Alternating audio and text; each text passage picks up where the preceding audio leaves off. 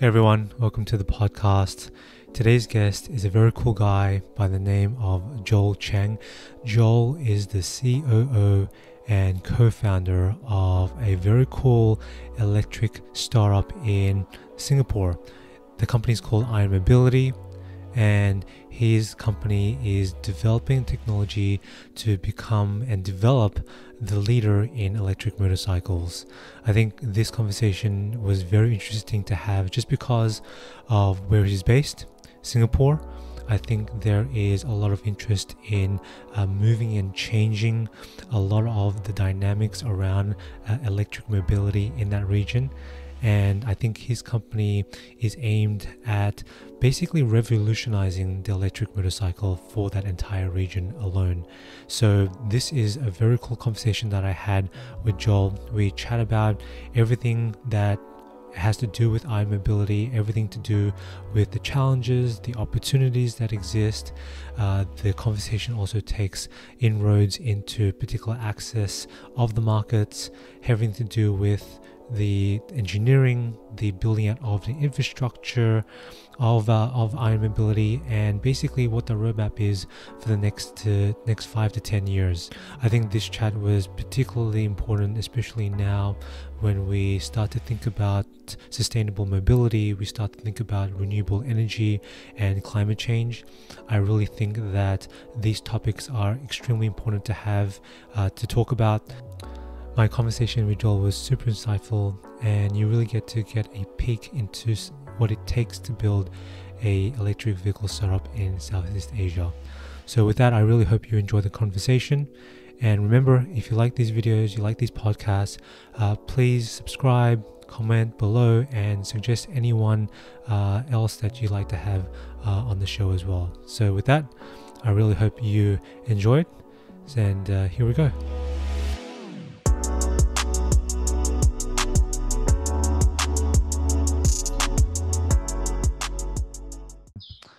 Hello, Joel. How are you? I'm great, Barry. Thanks for joining the podcast. You are the second guest on the show, and it's really good to have you. I wanted to speak to you today about all the cool things you're doing with Iron Mobility, and I know you're based in Singapore at the moment, and you're doing not just Singapore, but you're all over the shop in Southeast Asia, trying to get this up and going. So why don't you go ahead and probably give the listeners a quick 1 minute intro about yourself, and then we can take it from there. Sure. Thank you, Barry. Thanks for having me, and really excited being here, being your second guest. Really wishing you that this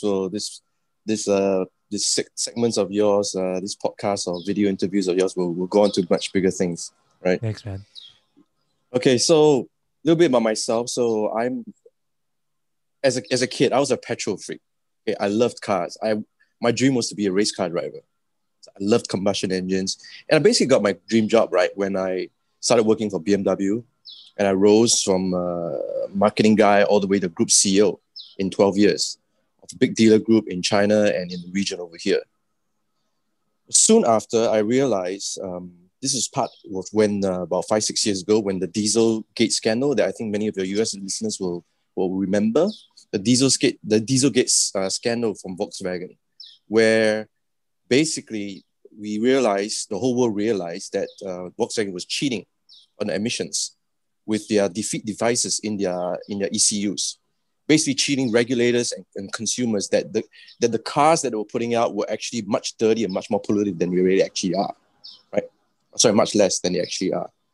And when I looked around me and I looked at the car industries, the manufacturers that I knew, and I asked them, and basically quietly, a lot of them acknowledged that this is what the industry does, basically for profits, to game the system a little bit. And then I realized I was part of the problem, not of the solution. Now, why I love mobility so much is because from a very young age, I realized that mobility is a key tenet of the human condition.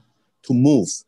To move means we can live, to get a job, to improve our station in life, to love, all these things, for knowledge, for advancement of society and civilization.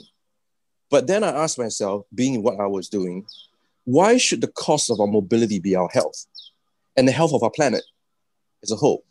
So that's when I decided, when I looked at leaders like Tesla, how they were changing the world, then I came back to Southeast Asia and I looked at the map in Southeast Asia and I asked myself, what is the biggest impact that I can do from my experience for my region in Asia? And I looked around me, then I realized it's not the car that we need to transition towards cleaner mobility. It's actually the motorcycle, because there's easily 200 to 300 million motorcycles in Southeast Asia alone. There's a billion motorcycles in Asia, right? At least. And they're all dirty. There is no Tesla here. There is no Honda or Yamaha that is going to be a Tesla as well. So I felt that I needed to make an impact on that. Yeah, I think that's a really good point because, as you said, you mentioned Tesla, you mentioned all of these companies.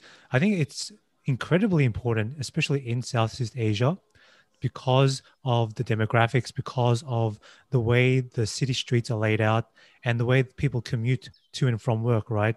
Most of the time, it's not cars you see, it's motorcycles, right? So it seems perfect that, what you guys are doing with motorcycles is quite significant, especially when it comes to EV motorcycles specifically. So, I really want to sort of dig deeper here and figure out exactly what Iron Mobility is all about. You mentioned you started with them since 2019, right?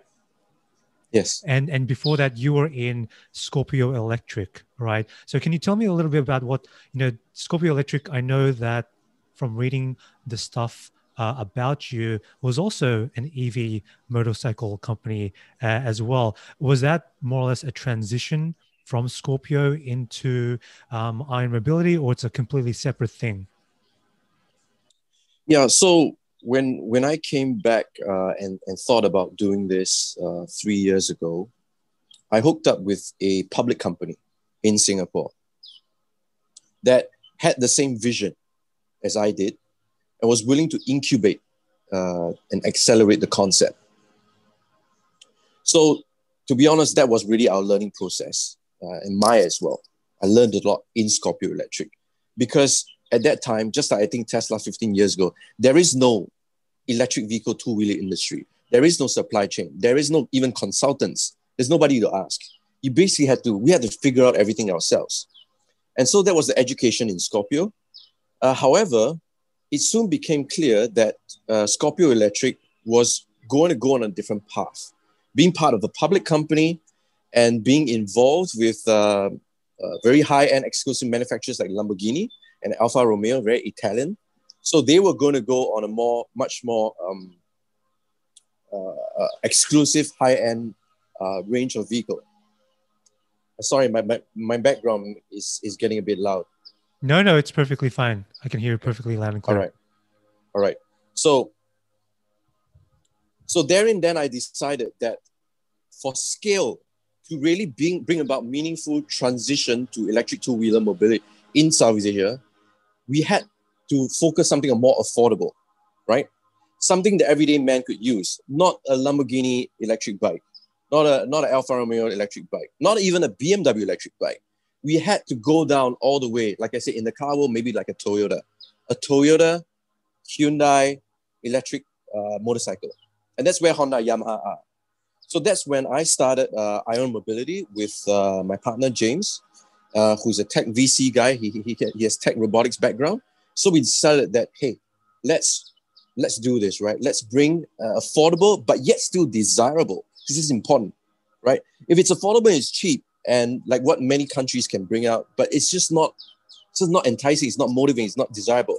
So we had to be affordable and yet desirable. So that's when Ion Mobility was born 1 year ago. Over a year ago, you started Iron Mobility, and things have dramatically changed over the past year, especially with COVID. And, so many things have sort of evolved. What was starting Iron Mobility like during these times? I know there's a lot of startups starting right now who are trying to get into spaces like remote working, remote delivery of food, especially, using motorcycles. What's the experience like so far starting Iron Mobility in the time of COVID? Okay, I think it's twofold, right? the issues with remote work are just exacerbated, right, because of COVID. But yet it has actually helped us because it's forced us, startups like us. So we have footprints in India, China, Indonesia, and Singapore. Right? We have teams, like literal teams, not just vendors or partners. We have teams running on the ground. And previously, you would have to travel, but then you would spend a lot of traveling time, a lot of inefficiencies in travel. But with COVID, it meant you couldn't travel. So then everybody had to figure out ways, of managing each other well, of integrating teams, of working better together. So I think in that sense, COVID has perhaps helped us accelerate that process that would have to be anyway. Like the MNCs do this very well. Global companies, they understand New York, how it works with Tokyo, right? How Singapore works with China, that sort of thing. But startups, it's really difficult to figure out in the beginning. So I think that's one good thing that has come out of COVID. But the really challenging part about COVID is definitely in the early stages was the funding, right? And this is something that may resonate with a lot of startup viewers as well. It's funding, right? Because funding literally dried up basically in the early stages of COVID because everybody was wait and see. Even the VCs couldn't travel, right? Everybody was pretty much stuck. Everybody's trying to figure out what's next. Do we talk to VCs? We hear of like even VCs pulling term sheets in the early days of COVID, the first few months of this year. They just pull it because everybody was insecure and didn't know what's going to happen, right? And then it moved on to the stage where a lot of VCs asked themselves and told us like, hey, we need to focus on our portfolio, on saving our portfolio first before looking at new investments, because this management of our portfolio is critical now. But then it quickly moved to a narrative where, hey, this is the best, from the VCs as well, this is the best time to see which one of our portfolio, if they can survive COVID, they are show winners. They are real winners that can push through, if you can push through COVID. So, but we managed to do pretty well in terms of fundraising towards the end. And I think mainly because of the fact that we were really focused on executing on a really good concept that is, whether with COVID or no COVID, it didn't make a difference. Like I said, mobility, affordable and good mobility that doesn't harm our environment and yet improves the quality of the experience. I think it is timeless, right? So that is basically the fundamental takeaway that we can have. And eventually, once the VC world settled down, they then got to see startups like us and the true value that we can bring in the future. Yeah, I think definitely the EV space has definitely taken off like a rocket over the past year. You see like the stock market, and you'll see how much Tesla has exponentially grown. Even during times of COVID, it's just completely outperformed itself in terms of stock market and revenue and profit and what have you. And so I really want to understand why iron mobility exists today. I know that, I've traveled through Southeast Asia myself. I've been through Vietnam, been through Singapore and Taiwan and Thailand. Everyone's riding motorcycles, right? But why has it taken until like you guys and maybe just a few small other companies to really start to think about this now, right? Why is there a challenge? What do you see in the next 5 to 10 years that's really going to really make you stand out? Because, we could have done this 15 years ago as well, but has there been challenges that you're facing that only can sort of, the technology exists only today that didn't exist before? Okay, maybe to answer your question, Barry, I'll ask you a question. Like, you're based in the US, Yeah. and US is really strong against antitrust, right? But can you name me a few companies or industry where huge monopolies remain? Huge. Like when I'm talking huge monopoly, I'm saying like one or two big players just dominate the whole market. So why I ask this question is, now the US is population, I don't know, 250 or 300 million people. Now, if you look globally, I tell you another monopoly market. For example, the aviation. There's two manufacturers in the world, Boeing and Airbus, right? Basically, they built like, I don't know, 90-95% of all aircraft planes in the world. Now, what if I told you that in Southeast Asia, in a population of 650 million people, there's only two motorcycle manufacturers that control 95% of the entire market. Two. Okay. And one of them, I'm sure you can guess who they are, right? One of them is Honda. The other one is Yamaha. Okay. And Honda alone controls maybe 70%. Yamaha controls another 25%. And all your Suzuki, Kawasaki, BMW, KTM, all these other smaller guys, they only have 5%. All of them only have 5% of the market. So that's where, as we know, when huge monopolies exist across not just a country, but regions, the huge inefficiencies arise. And that's why, to answer your first part of the question, that's why the electric mobility transition in our region hasn't happened fast enough, because there is no impetus for the incumbents to change, to move. Another fun fact for you. So Tesla, like us, we're trying to transition the world to electric mobility, right? To cleaner mobility. A lot of people talk about Volkswagen and Toyota, how they make 10 million, 12 million cars a year. And that means 10 to 12 million engines a year, combustion engines. But do you know who is the biggest combustion engine manufacturer in the world, Barry? Who's that? Well, another guess for you. Another hint for you is Honda. Honda, okay. Right. Honda makes 40 million combustion engines a year. 40 million. From planes, boats, to lawnmowers, to cars, to motorcycles, right? Right. So can you see what's happening here? In Southeast Asia, they dominate 70-80% of the market. Throughout the world, they are the number one combustion manufacturer in the world. So, and what Tesla has shown is that when you develop an electric vehicle, you basically have to throw out almost 70-80% of the combustion vehicle. All your knowledge, all your experience, all your expertise, all your money, all your supply chain. Your supply chain, you hire millions of people downline, right? Millions and thousands of companies. And all of this has to be changed. So these are the huge frictions that in our industry, in our region, slows everything down. Now, on the technology side, electric technology has been around. Electric vehicle technology has been around a long time, about 100 years ago. But like what, again, Tesla has shown is that to make it an alternative to combustion is extremely difficult, right? It's taken them easily 10 to 15 years now to do that, right? To make it a viable alternative for when a traditional combustion consumer will then consider, electric vehicle. I'm going to compare it with the 10 other combustion vehicles I've owned in the past, I've driven. What would tip me over? Is it subsidies? It can't be just subsidies. It has to be the user experience, right? The vehicle, the technology, the safety, and all these things, right? And we're going up against an industry, like I said, it's easily 100 years old, at least. So these are all the frictions. So what Ion Mobility, what we do, what we learned very early on is that we have to build everything from scratch. So from leaders like Tesla and others, what we learned from their mistakes is that, so they tried to layer on top of combustion as well. They tried to layer their technology on combustion vehicles and then try to reiterate, improve from there. No, that doesn't work.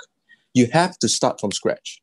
You have to start with a white piece of paper, and then you lose all the lousy compromises of combustion. And then you're able to create a new, truly next generation vehicle.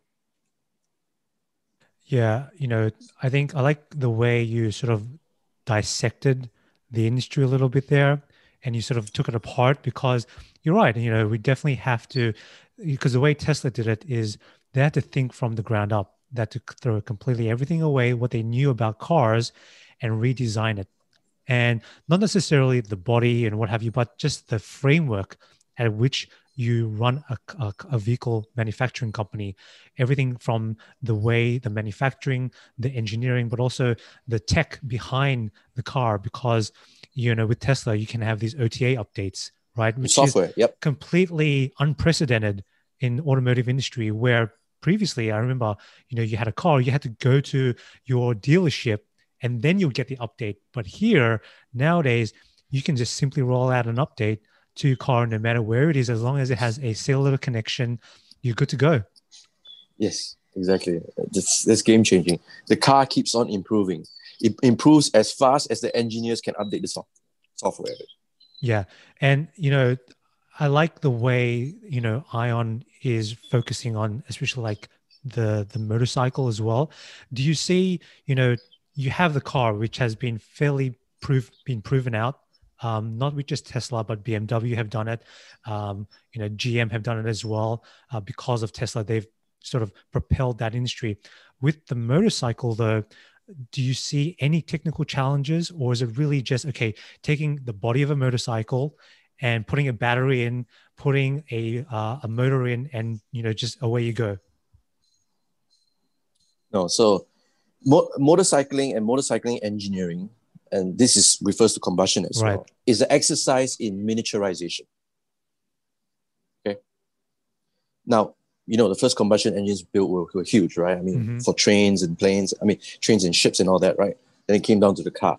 So for us, the biggest challenge was how we're going to miniaturize the electric car technology into a really small format, squeeze it in.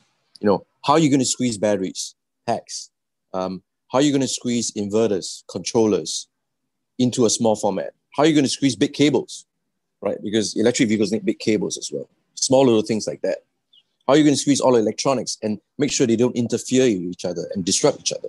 So it's a little bit like what the probably when you go downstream, like what the drone guys are experiencing as well, right? So when I talk to drone manufacturers, their concerns are totally different, right? They're like, oh, I need to make sure my batteries are as light as possible because I need to take off, right? They don't just need to be small, they need to be light, right? So for electric car guys, more or less, they don't really have to worry about space because they have the whole entire floorboard of the vehicle, the car, with 4 wheels, right? So you got a lot of space to put where you want to put the batteries. But for bikes, you don't, right? So this exercise in miniaturization is difficult. It really is.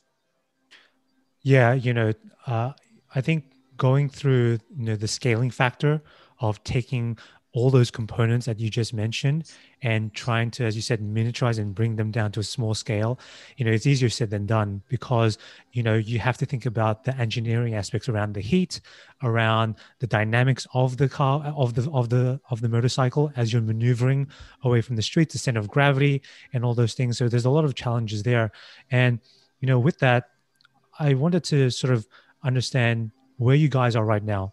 I know that you started a year ago, but do you have a prototype? Are you working on it? Is it in, what can you sort of tell us about where you are specifically with Iron Mobility at this point in time? Sure.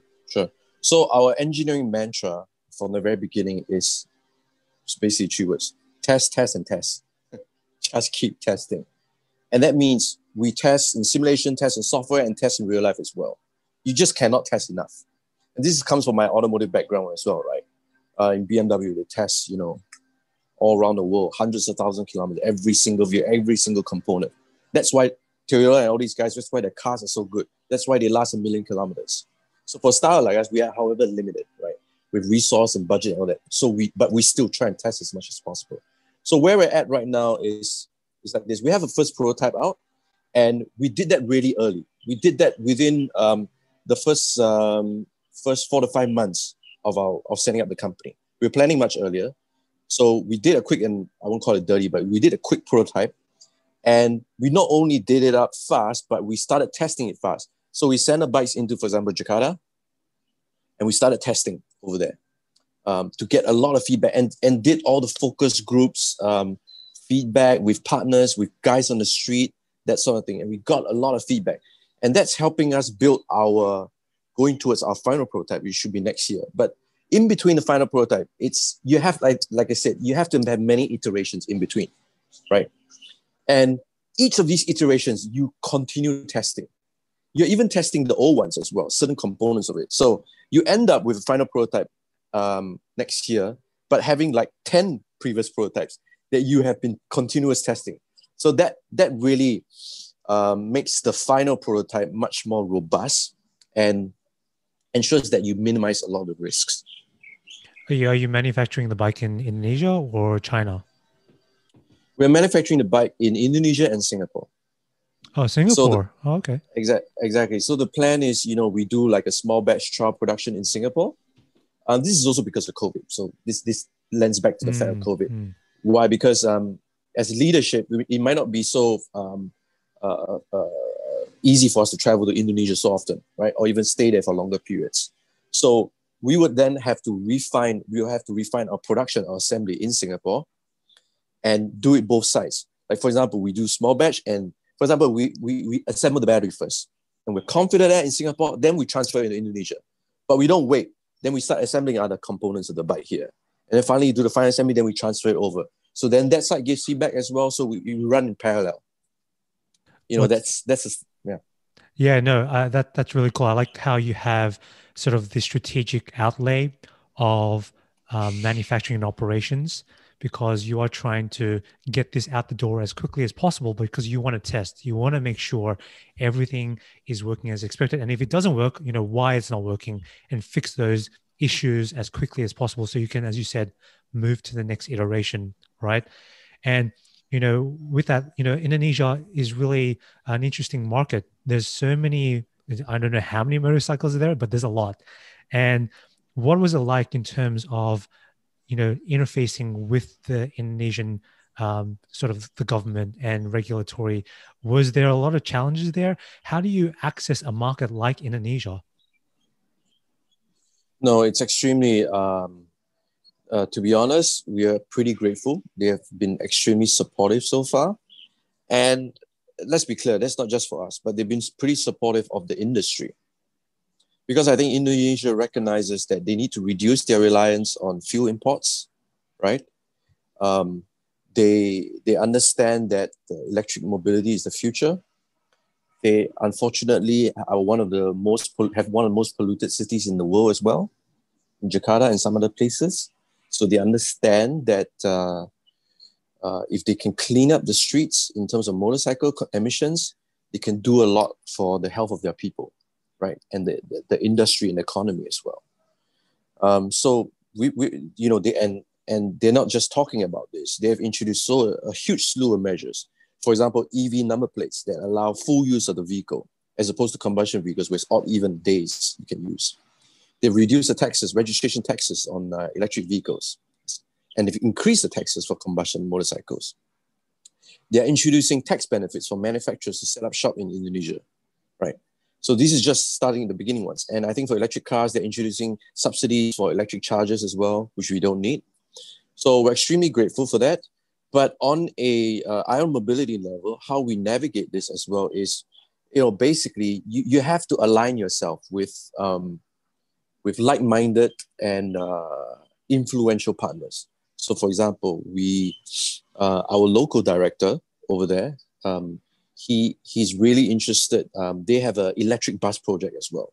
Indonesia, they're local Indonesians, and they are also influential in the sense that they are the sons of the Minister of Trade of Indonesia, right? So it helps a lot. I mean, there is no, of course, there is no special privileges that we have, but we do have that influence. We have that ear to the ground, feedback from them, so we know where the government is steering towards. So that's really really helpful, and it also means validation for what we're doing and for the company in Indonesia too. So that's really valuable for us. Is it just Indonesia that you're targeting right now, or are you targeting, like obviously you're in Singapore, Sure. how they've been receptive to your idea? What about countries like Vietnam or Thailand? What's the sort of roadmap for those regions? So we plan to very quickly after launching Indonesia to go to Vietnam and Thailand. So Vietnam is the fourth largest motorcycle market in the world Yeah. after India, China, Indonesia, and Vietnam. Right? Thailand is then next. Uh, but we want to be focused. We're a startup. We are just maybe 20 people, just 20 plus. Maybe next year we'll be 30 to 40, but we're still small. And Indonesia is a huge market. A city alone in Jakarta, and they have other big cities like Surabaya and in Sumatra as well. So if you just even adopt an Indonesia city launch approach, there are countries in itself, right? Just to give you some perspective, for a company like Vespa, Scooter Vespa, Italian brand.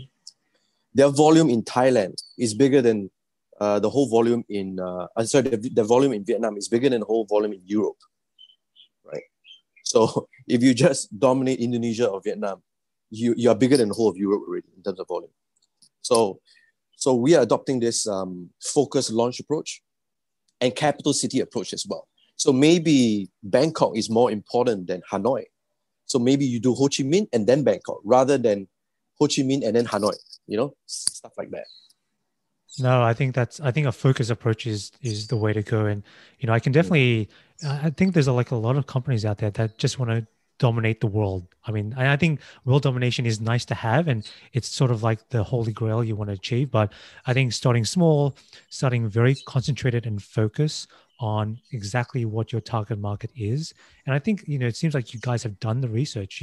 You've entered the market. You're very close geographically to Indonesia, and you probably have people there who understand the situation, boots on the ground, and sort of can give you really high quality feedback about, this is what we need, this is why we need it, this is when we need it, and all those things, right? And I guess, going from there, once you have these geographic markets in place, I want to sort of talk to you about infrastructure, because Tesla have done a really good job with their supercharging network, not just in the US, but they're expanding to Europe, in Australia. They also have a ongoing development there as well. How do you see, the infrastructure around charging, around all of these requirements for electric devices, electric motorcycles, especially in regions that are more or less either developed or developing, right? And what are the challenges there? So maybe I can bring in personal philosophy of mine to add context. So my personal philosophy over these past few years going to sustainable mobility has been to reduce, reuse, and recycle. This is part of my own life, my own personal life. Basically reduce consumption, as we can reuse things that we already have. And if you can't, then you go and recycle it, right? Now, when it comes to why I talk about this is because for electric motorcycles, efficiency is key. Let's be clear. The most efficient vehicle known to man, invented by man, is the bicycle. It's the humble bicycle. Of course, there are, risks with motorcycles because you have no protection. But let's be clear. In this world of climate action and where we are heading towards as a civilization, we really have to reduce, reuse, and recycle. Okay. And in terms of mobility, we also have to think about how we can reduce, become more efficient. That's why you see a lot of people cycling much more. And people, like I said, we're pushing into motorcycles because it is the most efficient vehicle. You use the most energy, right? And you get to travel and get to transport longer distances. So this is a thesis against even electric cars, right? And this pivots into electric charging. And this is my point. Electric cars, some of the good electric cars, even Tesla, you're moving 2 tons around. You're moving 2 tons of metal and battery around when you don't really need to. I mean, most of the time, the average journey is 1.5 human beings in the car. Having said that, developed nations need cars and, for safety and that, of course. But in developing nations, they don't need cars that much. You just need a motorcycle. And in terms of charging, that's herein where the problem lies. Because when you have to move 2 tons of metal around, that means, the law of the thermodynamics and physics is just that you just need more energy to fill it in, right? That's why you need bigger chargers, bigger, more faster DC superchargers. You're talking about 200, 500 kilowatt chargers now because people want it fast as well. Not everybody's home can charge it. But this is the clincher for motorcycles or electric motorcycles. You don't need chargers. You don't need fast chargers. Electric motorcycles, because of the efficiency, because of the fact that they have so small batteries, means that any wall plug is a charger. The billions of wall plugs around the world, in every home, in every factory, in every whatever, in every Starbucks or McDonald's, that you can put a waterproof outside, that's your charger. That's your refueling point for the motorcycle. For a car, you can't because it's going to take 12 hours to do that. And you can't leave your car there for 12 hours in the McDonald's.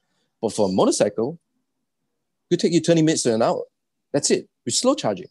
And you're good to go another maybe 50 kilometers to your next destination or to your home to recharge. So the point is this. The point is, why reinvent the entire grid infrastructure, electric grid infrastructure, to suit electric vehicles, especially in developing nations? No, you don't need it. Just use what's there already, the infrastructure. For example, our bikes, it's simple. We will have a cable running out, just like a vacuum cleaner. Okay, we have a cable running out, and you find if you can't roll your bike into your house, which most Indonesian homes can, then you find your office in a factory or whatever. Ask your boss to pull a cable for you to charge it. That's it. It's safe because you have onboard charger. You have safety mechanisms to ensure that there's no short circuit and all sort of things. And basically, voila, you have cheap, affordable charging. That is in Indonesia 8 times cheaper than petrol per kilometer electricity cost on our bike. And then you can charge anywhere. You don't have to go to a petrol station or a car charging station, right? So this is true freedom, we believe, and that's critical. Does it really take 20 minutes to charge it? For our bike, sorry. Yeah, for your bikes. You said 20 minutes to an hour to charge it. That's really quick. Yes, because realistically, Barry, you don't charge 0 to 100%. I mean, nobody does that, right? At least on a daily basis, right? You charge maybe a 20, 30%, you have 50%, then you charge to 80, 90, that sort of thing. So in these practical ranges, daily practical ranges, for our bike, you can charge 30 minutes for 30 kilometers, right? And 30 kilometers in any inner city, whether it's Jakarta, Singapore, Bangkok, will get you one way anywhere within the city. So it's good enough if you just need a top up. And yeah. What I guess that sort of leads on to sort of like the cost topic. I know that especially in countries like Thailand and Vietnam, obviously there's a huge income disparity. We have people who are working different types of jobs, and the standard of living varies between the sort of the social classes, right? So is the goal for Iron Mobility to make EV motorcycles ubiquitous for everyone, or is it just for the elite? Definitely not for the EV. Definitely not for the EV. We are targeting our motorcycles to, at launch, okay? At launch before scale, to cater to anybody in Southeast Asia who earns $1,000 a month. If you earn $1,000 a month, you could definitely afford our vehicle, our bike. Maybe not 500 US a month, but 800 to 1,000 US, you can definitely afford our bike. Simple. Okay, and that pretty much represents at least in Jakarta about 50 to 60% of the population. In places like Bangkok, more. In Vietnam, a little bit lesser, but it's definitely the mass market. It's not going to be your elites or your rich people. So we're really targeting the lower to the middle income groups of developing nations. And that's significant. So why are we not targeting below? Well, the fact of the matter is we can't. Because without scale, we're unable to bring the cost down of the vehicle to cater to the lower segments. Because like I said, don't forget, the lower segments are served by Honda and Yamaha, who've been building these vehicles for 100 years, close to 100 years. And they're building it by 20 million a year. So the scale that they have, it's, you can't just beat it like within the first year or even within the first few years. We need time for that. So I guess like if I was in a position and you said, there's only a certain level that you're going to go to before you sort of reach a particular threshold, if I'm working and I'm earning, $500 a month or something like that. And, for the most of, I don't want to obviously put a blanket on all of Southeast Asia, but there's a considerable amount of the population that is in that financial situation. They will have to make a decision. Do I go with this EV vehicle, which will allow me to charge my thing every, 50 kilometers, or should I go with just the standard ICE, combustion motorcycle? Do you care about that? Does it even matter to Iron Mobility? Or because at the end of the day, those guys, Honda, Yamaha, they'll still be there and they'll still be able to cater towards that market. But it seems to me that Iron Mobility is not about the competitive aspect of competing against Honda or Yamaha specifically. It seems to me that you guys are trying to revolutionize an industry specifically, and hopefully cause and sort of instigate a movement for EV motorcycles. Barry, you hit the nail on the head. You're totally right. So we want to, in a small way as well, inspire and lead the industry and show them it's possible. Look, like I said, I grew up, Honda was my favorite brand, right? I've owned like at least 5 to 6 Honda cars. So what we're trying to do is to inspire them, to show them that the market exists so that they will come in as well to push it, right? We don't believe we can solve the whole problem ourselves. We can't. But we hope we can lead it in the beginning, right? And create a niche for ourselves, but yet inspire these big guys, these big behemoths with huge resources to come in, right? To help the entire industry. Because our mission really is for clean air through better mobility. And we know we can't do it alone. We have like, especially, I don't know about Singapore. It's been a while since I was there. Are there sort of like, what's the balance between cars and motorcycles in Singapore? Easily 10 to 1, like 1 million cars and maybe 100,000 motorcycles. Is there still like a tax on cars? Like, is there a tax on motorcycles? Yes. Oh, wow, which okay. makes them pretty exorbitant. But having said that, so this is a little bit of nuance, but a lot of, just like in the US where you have Tijuana and San Diego border, right? It's one of the most major human crossings in the world, right? Tijuana in San Diego, right? So a lot of people don't know this, but between Singapore and Malaysia, in a state of Malaysia called Johor, which is the southern state, is our northern neighbor. It's probably the most, it's probably higher. The human crossings is higher than Tijuana and San Diego. So I think every day, pre-COVID, few 100,000 people cross that. Few 100,000 people, yeah, at least few 100,000 people. And in that few 100,000 people are about 30 to 40,000 motorcycles a day cross into Singapore from Malaysia. So that's where we can see. So we're looking, like I said, we're not just looking at Singapore, we're looking at this region. We're looking at how we can impact even the motorcycles in Malaysia as they come in. If we can convert a significant portion of that, that's basically converting a huge population of motorcycles in Singapore towards electric too. Yeah, I think I remember going into Malaysia from Singapore, and it's just a whole different world, right? And I think people, they commute back and forth for work, and you see a whole bunch of cars, and the highways are massive. And you're right. I think there's just a lot of people out there who are using the motorcycle for everything. And I remember like going to Vietnam, and you'd see a whole family on a motorcycle. You'd see people use truckloads, and they're like all these crates and pallets stacked on the sort of the back of the motorcycle. And I can definitely see where this technology is going. So, what's next for you guys? What are you hoping to achieve in the next, not say 5 years, but maybe 1 year time by 2021? Where do you guys want to be? Well, we definitely plan to launch in 2021, launch our vision, which is not only just about the technology, mind you. So we are bringing about, we're trying to introduce pretty innovative distribution concepts, financing, subscription concepts as well, that really in this exact form hasn't been seen, at least in this region.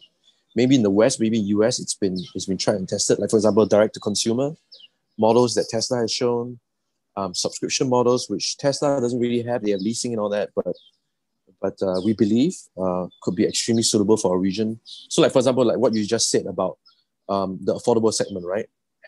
Is Ion Mobility going to in the next few years neglect or disregard the affordable segment, the low end segment? No. So the plan is with subscription.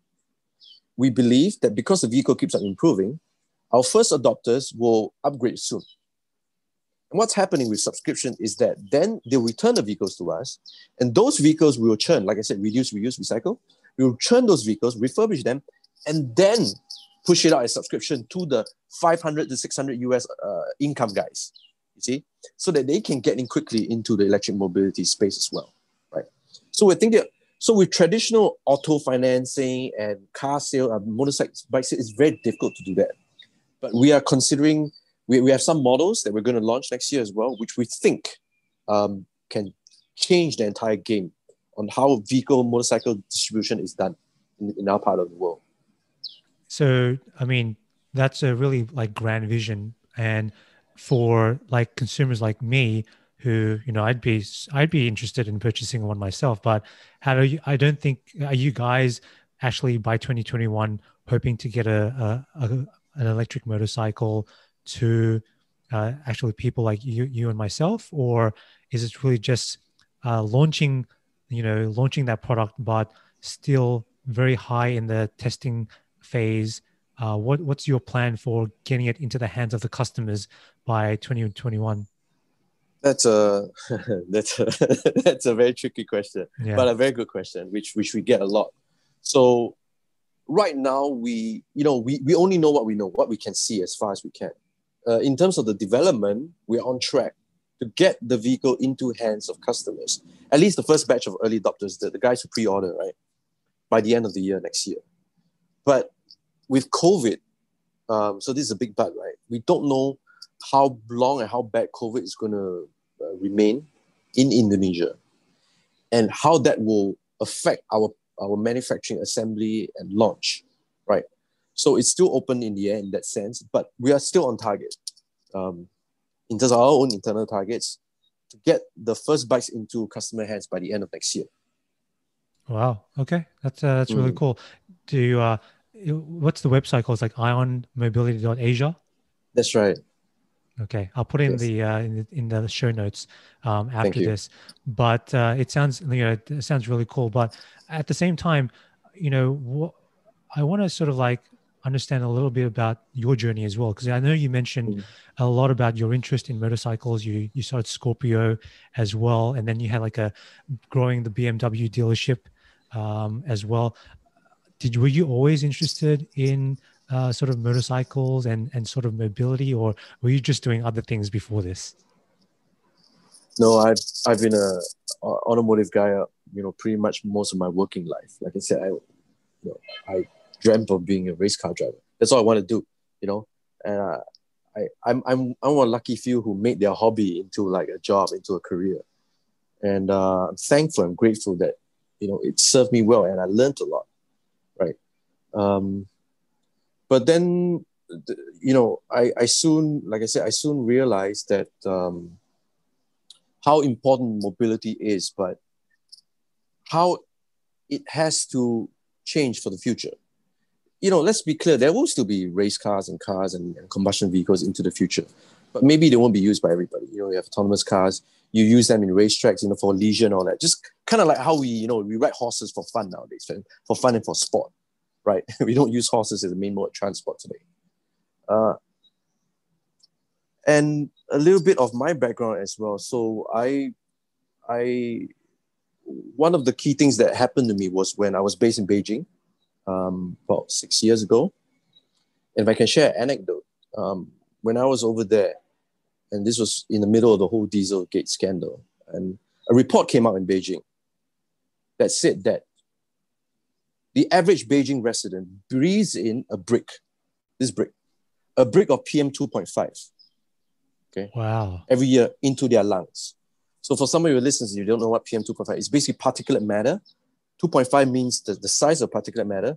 And why the size is important is because at this size level, it goes into your blood. If it's any smaller, okay, it gets dissipated. If it's any bigger, it gets trapped by your lungs. But at this size, it goes into your bloodstream, and you get all sorts of nasty heart diseases and all sorts of bad diseases, right?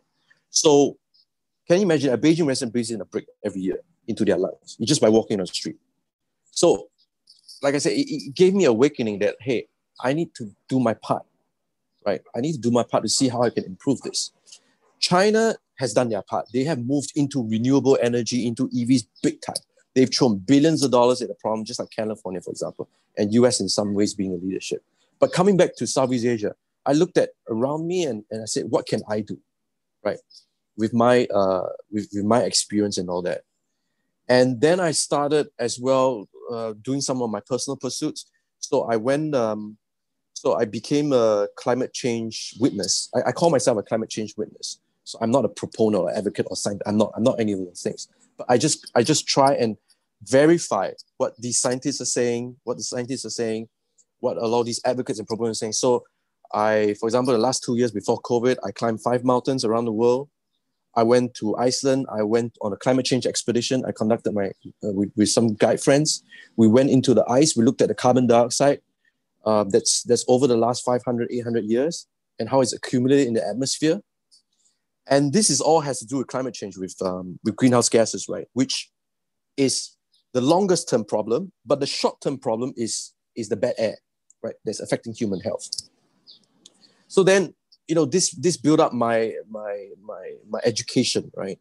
Such that I knew how and motivated me to realize how this is so important, right? What we're doing, especially for Southeast Asia, that I have to make an impact. I have to at least try to do this, for our region and our people. Yeah, I think, a lot of people who probably are listening to this as well, and I think people in general, they need to find something that they're passionate about, but also something that's bigger than themselves. And it seems to me that you and everyone at ION have definitely found a calling. And the calling is to obviously move the world to more a sustainable future through iron mobility. And I think, I want to touch back to something that you said before about finding what you do and finding love in what you do as well. How important is that to you? I think a lot of people nowadays don't fathom on their side. They're sort of living through and working through a career that they don't really enjoy and all that stuff, right? But how did you sort of get out of that rut, if you per se, and sort of find, what you actually wanted to do? Well, I think it starts with a lot of self-reflection and humility as well. I think it starts from there. By asking yourself, right, what really matters to you, and being being humble is also being honest, right, with yourself. Like we have all these goals or objectives that whether our family or society or our peers put on us, like, oh, we want to earn more money, you're going to get a position, you want to be a leader, these things. But at the base level, we have to come to terms with ourselves. Like, what do we really want? What really matters to us at the end of the day? And I always take an approach where I fast forward. I've always fast forward and I look at myself, I fast forward myself and I look back at that point and say, what if 10 years from now, if I look back, am I doing what I think I should be doing right now? Right? Whether is there anything I should pivot or I should change or improve? And it's difficult. Life is difficult, right? And startups' life is difficult. Everybody's job is difficult, especially through these pandemic times. But if you understand your why, then everything becomes much easier, right? The problems that we face, money issues or the pride issues or all the obstacles put in, it just makes it a little bit easier. It's not going to make things go away. But when we face it, like, for example, in ion mobility, we face huge challenges as well, right? We get doors shut on us all the time. But because we have that fallback to say that we're doing something bigger than ourselves, it matters. And this is not just here to make money, right? We're here for good too, right? Write better. One of our mottos is write better, write for good. So I think that's a lot more powerful than just having a singular goal, and that is not authentic as well to yourself. So that's basically my message. Yeah, I think, when you mentioned about how to sort of like you can be profitable but also doing good at the same time, right? And I think there's sort of this like stigma where if you now in society, I suppose, where if you want to do good, you have to be non-profit. And that's not necessarily true. I think there's a lot of evidence to show that if you want to make change in the world, you can be a for-profit company. You can make revenue, and you can do really well as a revenue generating business, but at the same time, in parallel, try to make the world a better place, right? Which is what you guys are trying to do. And I think you found that sort of niche that a lot of people are striving to sort of find themselves, not necessarily in EV, but their own personal sort of Venn diagram of, I want to do good. At the same time, I also want to make money, right? And I think that's a big challenge for a lot of people in their day-to-day lives, and especially when it comes to a startup and sort of facing the hurdles of being rejected, having, as you mentioned, all those doors shut. What sort of advice do you give people who want to do their own thing? What is sort of the few tips you can offer to people who want to say, "Hey, Joel, I'm really interested in like this, but I'm scared. I don't know if this is going to work. I don't know if this is going to succeed or fail." What would you say to those guys? I would say there really is only one way, in my mind, and that is to surround yourself with people who are aligned, who are like-minded. When I say like-minded, doesn't mean that they agree with you in your vision, but like-minded in your values and principles. Right? So values and principles are really important to me. And this is part of knowing why and who you are, right? Being authentic to yourself. Then you set your values and surround yourself with people with the same value set. And it can be in insurance, it can be in cars, it can be in electric vehicles, it can be in a lot of other things. Sorry, I had a call in. But surround yourself with, it can be your family and friends too. But reach out to them. Reach out to the like-minded people in your life who share your values and principles. Reach out to new people, right? Whether it's on LinkedIn, whether it's in your network and social media, don't be shy. You got to reach out to them and start surrounding yourself so that to build up your network of strength. And it doesn't matter whether you're in Indonesia, Singapore, in US, in Africa, or whatever, or China. It doesn't matter. Because we are stronger together, And when you have people that are aligned with you, who align with your value set, then they will help you. You will start to help them and they will help you, and you'll start to support each other. And suddenly solutions will present themselves. Now, whether you're talking about capital raising, whether you get an in to a VC who's also aligned with your maybe your sustainable side or whatever they're interested in, whether it's healthcare or whatever.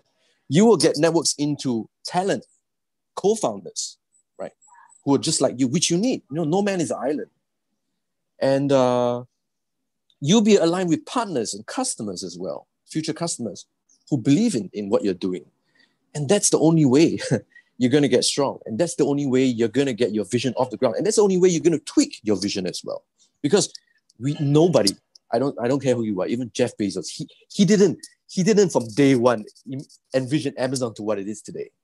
It's because he's surrounded with people who loved and care about, who shared his value set, who are willing to work hard together with him and iterate and move and just evolve into what it is today. And that goes for Elon Musk as well, I believe. So this is my advice. We don't let yourself get beat down, right? When doors get closed on you, there's always going to be another open up, right? If you send out 100 LinkedIn invitations and you only get 10 or 1, it's fine. Talk to that one person in a genuine, authentic way. If that person isn't aligned with you, then might move on, keep moving, keep pushing on, and build up your network. So that's really my advice. No, just to sort of add on top of that and sort of close the conversation a little bit here, is that there's this whole concept of reaching out, right? And I think you can't do this yourself. You can, I don't know, I don't care how smart you are, you can't do this yourself, and you need people around you. And this is why it's so important, but so easy nowadays. Like, we have everything around us. We have Twitter and LinkedIn and Facebook. Like, there's no excuse to not develop your network. And really, it really comes down to how driven are you to really grow your network, to grow the people, the like-minded people around you. Because at the end of the day, those are the people who are going to push you forward, and vice versa. You're going to push them, and you got to sort of offer them something of value, and they'll do the same for you as well. And you sort of hit the nail on the head there with being authentic, right? Don't send one of these spam emails or whatever it may be. Just get to know them, and just have a chat, like you and I are doing right here, because I didn't know you before this conversation at all, but I'm getting to know more and more about you as we start to sort of wrap the sort of the proverbial onion, right? And I think this is a really good point where a lot of people who are sort of just getting out of college or sort of wanting to do something for themselves and not work for the man anymore, but really focus on developing something for themselves, developing something that's impactful. I think that is something that I think people can really prescribe to, exactly what you just said. So, with that, I think, for the most part, everything that we just spoke about has been really valuable, not just to learn about iron mobility, but also your journey as well, and your passions and everything behind it as well. Do you want to, just to close off with some iron mobility stuff, do you want to tell people about how they can reach you or reach the company? Yeah. Thank you, Barry. The last closing note about this network, that I want to, Mm-hmm. last small little advice I want to share. When you do reach out to these people, remember this. This is my own philosophy as well. When you interact with with like-minded people, try to listen like we are wrong, but of course debate like we're right. Right. That's um, that's my last message for that. That's Um, very nicely put. yeah. Um, for ion mobility, you know, we what we're trying to do is really to kickstart a movement, right, towards sustainable mobility, and we're seeking out partners, talent. When I say partners, it's not just investors, great engineers, great business people, even great customers, future customers who believe in our vision, who believe that we need to accelerate the transition towards sustainable mobility, but that cars are not just the only cars, buses, and trucks. They are not the only solution. For the 3 or 4 billion in the developing world, it has also to be the humble motorcycle, right? So I would appeal to any of your listeners or anybody out there who's listening to this who resonate with this message to also reach out to us and think about how they would like to contribute to. And maybe it's not contributing to iron mobility, but it's like what we could help you to, like to kickstart you. Maybe you're in Africa and how you're wondering, hey, how do I start sustainable mobility in Africa?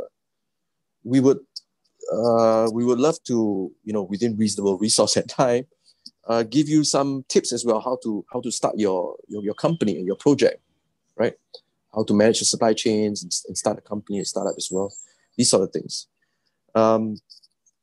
What we're trying to do at Ion Mobility is really to change the lives, the mobility lives of starting with 650 million people in Southeast Asia, improving the air quality so that people can live better lives, can have lower health costs from bad air, right?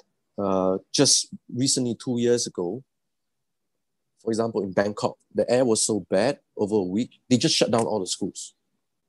Okay, that means, I don't know, a few 100,000 school kids just couldn't learn for a week or two. That's sad.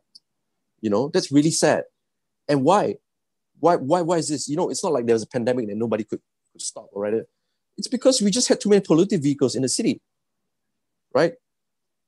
Just doesn't make sense, right? So we would like to reach out to all like-minded people in our space as well, who would like to join us. We don't think we have all the answers. We really don't. We don't think we have all the technology. We don't think we have the smartest people as around. But we think we have a good team, a good motivated team that that can make a difference.